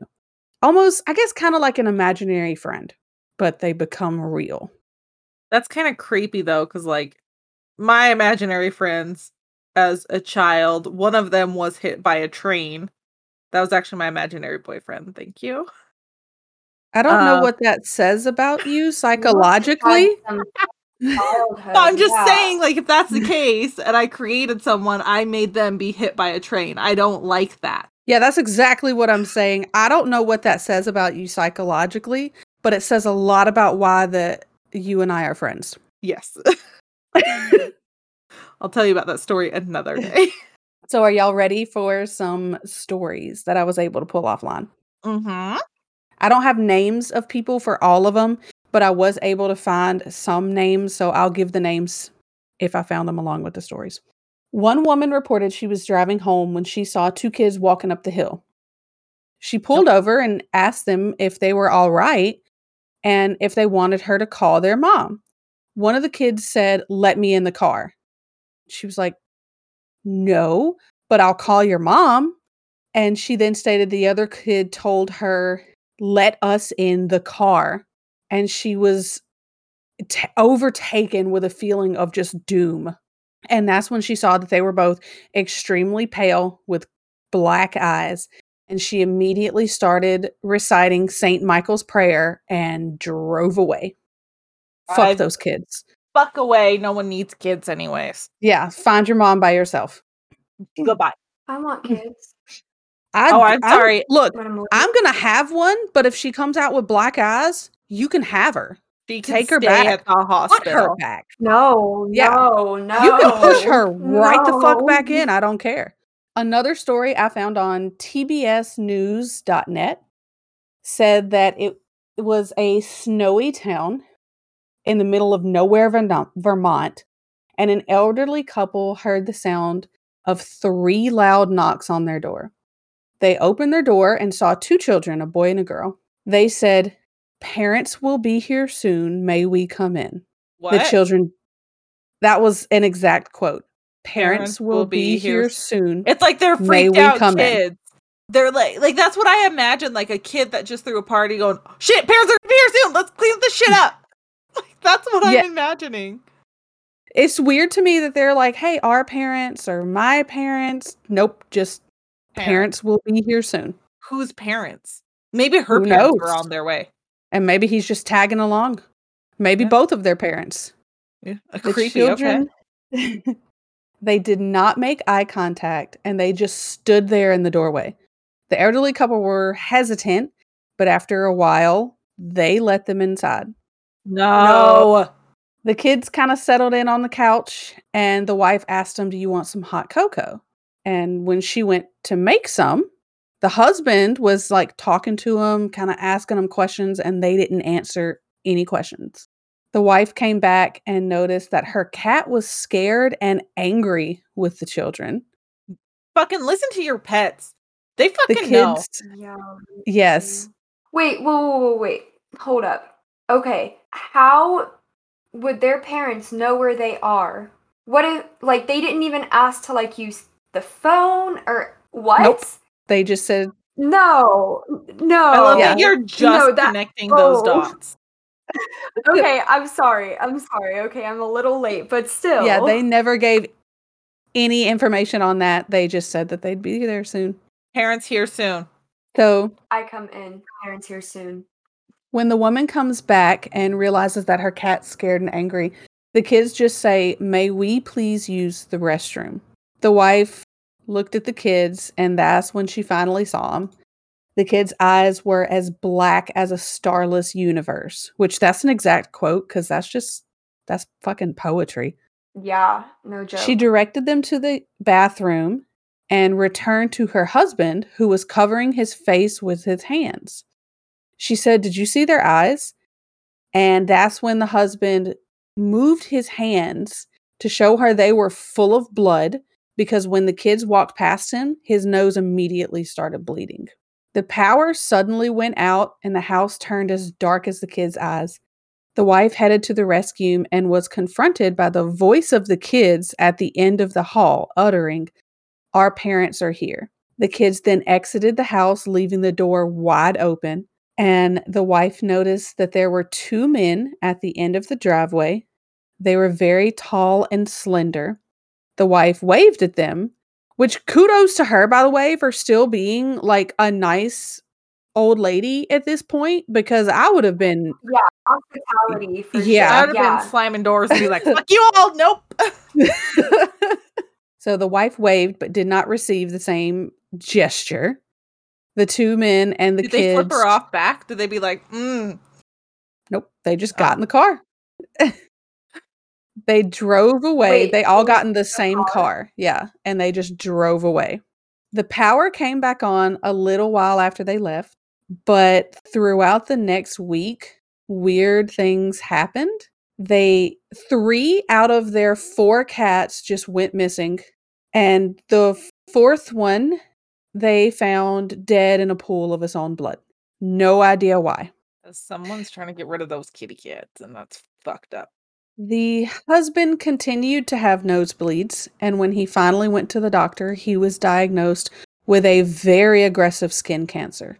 So these next stories I got from thoughtcatalog.com. I don't know why I said it like that. I'm sorry. I felt like you were advertising it. Thoughtcatalog.com, where your thoughts I got can be a lot. heard. I got a lot of good stories. They had like 16 stories, and some of them, like this next one's kind of long, so I tried to just like pull the best ones. I know. I'm sorry that mine was so long. I'm so sorry.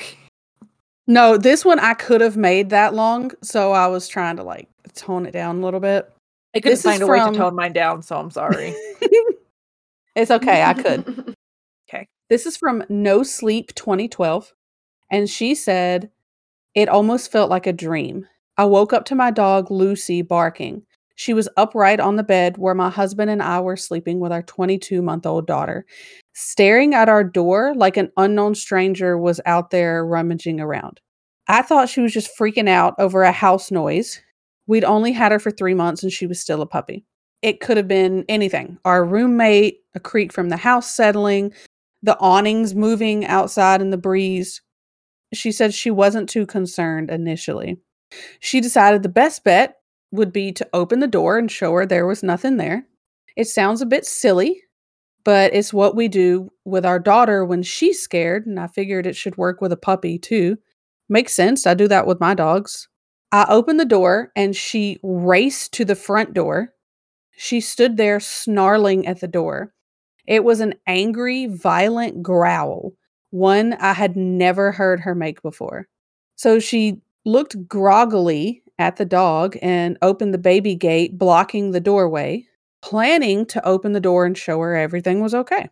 But the second her hand reached for the deadbolt, Lucy went wild. She started barking and jumped towards the lady. And when she touched the metal to the deadbolt, she just suddenly changed her temper. She whimpered almost like she was afraid and backed down. As her mannerism changed, so did the lady's. I wasn't calm anymore. My heart was racing and sinking at the same time. I had been flooded with a mixture of fear and dread. I looked through the peephole. I couldn't explain why I looked, but I did. Outside were 2 kids. One was just a smidgen shorter than me and didn't look much younger. She's 21, and the girl looked to be 17 or 16 years old. She was slender and pale, and her hair was a light shade of honey blonde, and she wore it long, about mid-back, with long, thin, blunt bangs in the front that covered most of her eyes. She wore jeans, a light wash that's popular right now, and a thin-looking olive-colored pullover-style hoodie. She held the hand of a small girl who looked to be about 3 or 4 years old. They had the same style jeans, but the little girl wore a button-down ivory cardigan. The little one looked at the floor shyly, but she had the same shade of hair tied back in a ponytail. She had a stuffed toy under her arm, and it was identical to one that the lady's daughter had.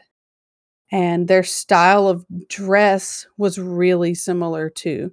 Had it not been for the overwhelming fear of dread, she probably would have asked the kids in and given them some tea or hot chocolate to get them out of the bitter cold.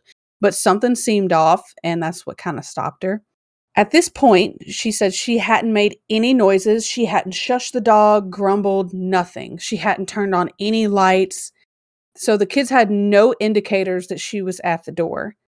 And the older one spoke to her anyways. She had a voice that was mature, confident, strong, and completely accentless. She held her head tilted downwards, and she couldn't see her eyes. She said, "We have to use your phone." I stood frozen in fear. How did she know I was there? She raised her face to her directly, and that was when she saw her eyes. There was a reason that she couldn't see through her bangs before, and it's because her eyes were black or midnight blue or like a really dark purple. They were otherworldly. She said, "Our mother is worried."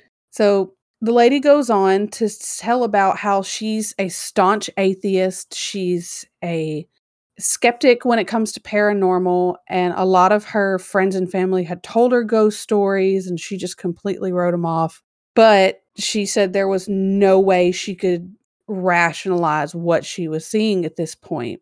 She said she didn't answer. Slowly and silently, she backed away from the door, and Lucy was still cowering at the woman's ankles, but the girl kept talking. She said, "Just let us in to use your phone." She took another step back, and with that step, the tone changed. At first, the girl seemed polite, but when she took that second step back, she became commanding and almost hostile. She said, "We're not going to hurt you. If we wanted to do that, we would have broken in. I'll ask again. May we come in and use your phone?" Fuck And you. No, you may not. At this point, Lucy snarled at the door, and the woman just inched backwards. But she said something inside of her seemed to be slowly pulling her towards the door. Not physically, but like a subconscious need to go back and let them in. So Nope. she finally got back to her room. She covered up the window, locked the door, and just sat there in like the dim light of the nightlight that they had. And she could hear her calling her back to the door again, and then it just went quiet. She says she didn't sleep that night, and she hasn't slept right since. She knows from reading about black-eyed kids that they can't come in without permission. And she knows that they haven't hurt anyone, but she still has this fear that she'll be the exception. Her husband told her it was just a bad dream, and he just keeps telling her to forget it. But every night, still to this day, she still has like this lingering feeling of sadness and dread when the house goes quiet at night. It's like she's waiting for it to hear a knock at the door. Yeah, I don't want that either. Thank God for my Ring doorbell. Yeah, Okay, I want but one after at the this. same time, that husband's no. I mean, if she says that she experienced it, then it's real. Mhm. You better damn well believe her. That sounds like James, though, because James and me are completely opposite. Like I am very much like paranormal, like ghosts, probably like all of this, but James is he's the grounded one. He's like, shut the fuck up. It was just a bad dream. Yeah. Mm-hmm. See, neither of Cody and I are like, that wasn't a ghost. We're both like, that was a ghost. See, after my mom died, my coffee pot went crazy. And I had to like unplug it because it would start brewing coffee on its own at random ass times. And like I would come home from work and there would just be a puddle of coffee on the kitchen counter. And I'm like, that's my mom. My mom always made coffee. She had coffee every morning, coffee and ice water. That's what she did. And James is like, your coffee pot's just shorting out. And I mean, he was right. But Cody tries to tell me things like that, and then when I've calmed down a year later, he'll be like, "Oh no, that really wasn't a short in that. That was just a ghost." I'm like, I fucking hate you. No, don't fuck with my heart like that. So the next one was specifically said to be written by an anonymous person, and I'm going to start saying they because they didn't give me pronouns. So they said they were riding the bus back home after work. It was about 1 a.m. They're a security guard and they often work odd hours. So they're sitting there and this guy gets on the bus and sits down across from them. He was wearing a suit. He had a briefcase, regular looking guy in his 20s. But what struck the person as odd was that he was chewing a cigar, not smoking it because you can't smoke on the bus, but he was just looking at him while the guy stared out the window chewing this cigar when all of a sudden he turned and looked at the person and his eyes were pitch black. The person's heart immediately started beating like a mad motherfucker. Their words. And I was about to ask if that was their words. Yeah. And their words, they felt their gorge rising. I assume that means they were about to vomit. I don't know what a gorge is when it's not like geographical. They were starting to panic and they had no idea why. They were just pants shittingly terrified of this guy. I'm going to use that because I love it. I love their writing.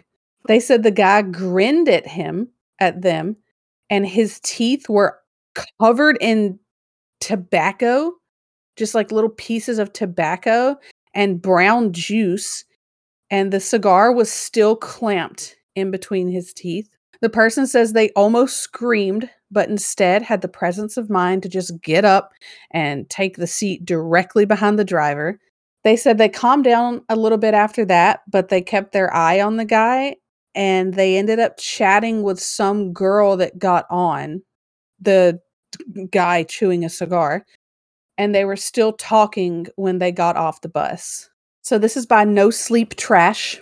They say that they were it was a night just like any other night. They were switching between listening to music and watching YouTube videos with just one headphone in, because they were at home with their infant daughter and their wife. They were trying to let her get like a full night's sleep. You go, man or woman, whoever you are. Good for you. So they say they had just dozed off and they heard a thumping coming from the front porch. And they kind of just like jolted awake. And then they were like, it's probably that damn cat like rubbing up against something or trying to get inside. So he dozed off again. And then he woke back up to the same thumping. And that's when the person got up and they were going to go run him off the porch, but they didn't see the cat. So by that time they were up. So they were like, all right, I'll just make some tea and check Facebook, whatever you do in the dead hours of the night. I'll tell y'all in a few weeks when the baby gets here. Okay. I don't think it'll be in a few weeks. I think you'll tell us sooner than that. Yeah, probably like whenever she gets here. Yeah. Like Thursday. Let's talk Thursday. Okay. Yeah, like 3 a.m. And I'm just going to be like, this is bullshit. I'm going to say that's a personal problem. So they were kind of just like watching something on YouTube. And a few minutes into the video, they just got this urge to look up at the kitchen window. And they saw the tops of 2 heads. They said they had to have been pretty short because that's all they saw in the window was just the top of their head. They didn't see anything else. Nope. No. They said the people were just kind of standing there. They didn't hear any footsteps on the porch like they should have, but they heard a steady, hollow thump. And it was the exact same one that they had previously blamed on their cat that woke them up originally. Damn cat's hiding from them. The damn cat's like, I'm not stupid. Fucking hiding in this closet. This person just closes their laptop and goes back to the baby's room and is just like, nope, did not engage at all. That's good. They thought it was like, why are people calling the police? I did see one story. I'll tell you about that one at the end, where a person does call the police. But this person thought, apparently they live next to like some low income houses that they had issues with. So they thought it was like some random middle of the night stoners or something, some kind of drug addicts. That is what they said, 2 stoners. But once they got back to their daughter's room, that's when the creepiness and the dread kind of set in, because they heard that thump move from the kitchen window to both windows, a room apart. So they could hear it coming from like this room and then this other room, but the knocks were perfectly in sync, even though they weren't standing right next to one another. So now they're kind of pissed off because they're worried that these stoners, quote unquote, are going to wake up their daughter. So they run back to the kitchen, unlocked, and opened the door, ready to just take off to the side of the house and just kick these kids' asses. Stupid. And when they open the door, they see 2 10 or 11-year-old boys. And the feeling of dread and the smell of mold, they said almost made them vomit. Close the fucking door. The smaller of the 2 said, "May we use your telegraph?" Close the door. And he was like, immediately. he said he was just kind of like a mix between confused and horrified. And he was like, I don't have a telegraph, but he never said anything. And that's when he looked at him and just kind of, he realized that he was staring into just pitch black eyes. And that's when the kid again was like, can we use your telegraph? And he said that he heard nothing else. There was no crickets chirping, no dogs barking, no cars going by, absolutely nothing. So he said that he didn't even comment on the fact that telegraphs aren't a thing. And he just said, I don't have service at my house. Sorry. And their expressions immediately turned to rage as soon as the sentence left his mouth. And he shut the door and locked it as quick as he could and stumbled back to protect his infant daughter. And he said that like as soon as he picked her up, he was expecting her to wake up, but she just stayed asleep, which was really weird. And it kind of freaked him out even more. But she was breathing and she was warm. Person's like, okay, everything's okay then. And then that's when they heard the thumpings on the window come back. And he just like dropped to the floor against the wall and just held his daughter in his arms. And he stayed there until his wife woke up the next morning and started getting ready for work. And that's when he said the feeling of dread just kind of like slowly subsided and they just went about their day. No, I had been like, we need to move and burn the fucking house down. We're moving far away today. I don't give a shit where. We're going to Antarctica where no one will bother us. Okay. Yeah, no joke. This is the last one, and it's by Hammer Hands. And this one's my favorite because it's another weird one. So apparently they had just moved to a new city with their wife. They were small town newlyweds from the Midwest, and they moved across the country to one of the biggest cities in the Southwest so they could, this person could go to graduate school. And being naive and new to city living, this person said they just habitually answered the door without second guessing it, which you don't do that. No, you don't do that. I feel where they're coming from, and I don't do that, but that is something that was like, it was just never taught to me as a child growing up in a small town where a lot of people know everybody else. You just open the door and you're like, hi, how can I help you? Oh, no, and then I got to be an adult and started listening to true crime, and I was like, fuck that door. No, you army crawl to the fucking window and then go, I don't know who that is. I don't even do that. Like if the doorbell rings or something, I just go to a window facing the front of the house, and if I don't see some kind of delivery truck, I just go right on back to my bedroom where my guns are located. That is what's great about the Ring doorbell is because I don't even have to move my ass anymore. I can be on the couch and I can get the notification. I can be like, oh, it's missionaries. They don't need to know I'm home. Damn missionaries. Man, I should put a thing right next to my door. We're looking at houses, so. See, we have 2 front doors, and one of them we don't use. Who the fuck uses a front door? And then the other one's in a carport. That's the one we use. So I would have to like angle the doorbell to where it's in a specific location to where I can see both. Or I can just get 2. Yeah. They're not that expensive. They're like $60 a piece or something. Not bad. I know what I'm getting for Christmas. James. Hint. Oh, wait. We have a daughter now, and I'm already ridiculously anxious. Go on, I'm ready for the story. They say that the first thing that should have tipped them off to it being just kind of peculiar is the fact that someone was knocking on their door at 6:00 in the morning. Yeah, don't knock on my door at 6:00 in the morning. Yeah, what the fuck do you think you are? Want? You better have donuts. First of all, you better have like a warrant and there better be a fucking suspect, like a victim. I don't know. Like it better be a damn good reason. Even then, I'm not a cop. We serve our warrants at like 1 or 2 in the afternoon. So that's not even gonna like pop into my head. The second thing that they say should have dawned on them is this kid had to reach over a very tall patio gate to unlatch and open it to get to their door. But it's 6 a.m. I get that this stuff ain't going through your head. So the knock at the door, it scared them and their wife. They were getting ready for work. They were just in their normal routine.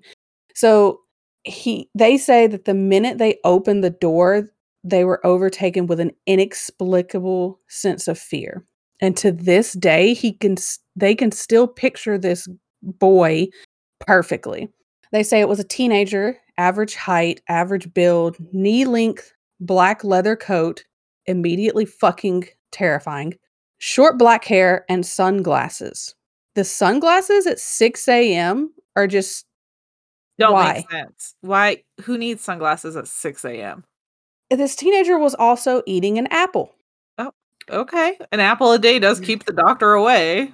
He said he was very polite and he asked if he could come in and warm up. And the guy said no and closed the door and slid the security chain into place. So a minute later, they heard another knock and they opened the door because now it's chained. So, it's only like a little bit.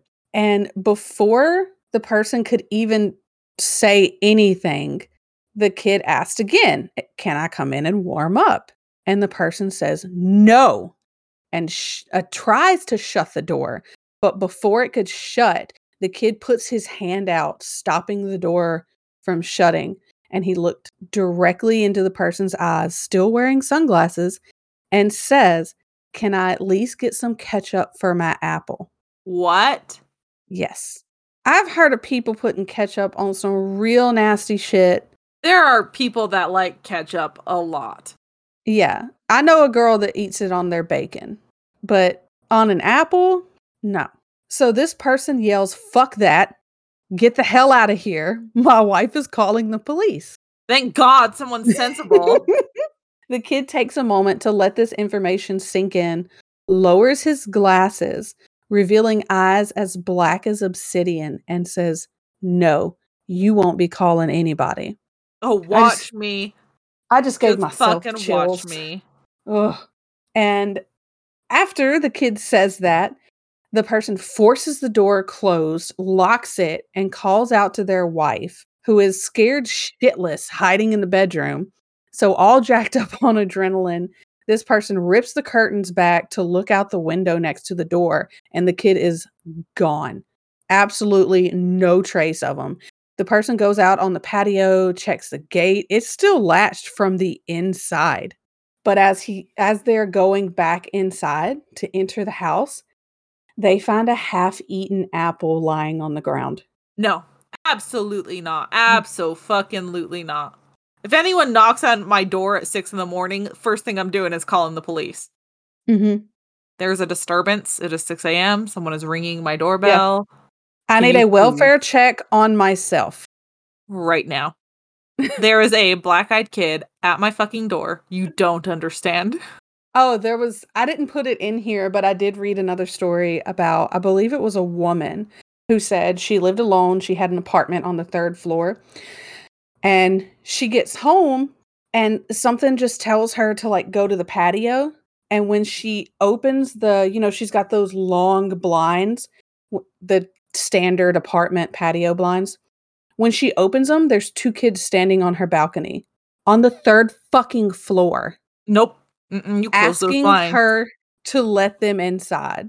You close those blinds and you go, "I'm calling the police." And that is exactly what she did. She called the cops and the cops got there and there was no one there. And they did a report because she said, I believe she said that they did see some kids like running away. But how the fuck did they get up to a balcony on the 3rd floor? Because the 2nd floor people weren't home. So they had to climb up to the 3rd floor. I don't like it. I don't like it.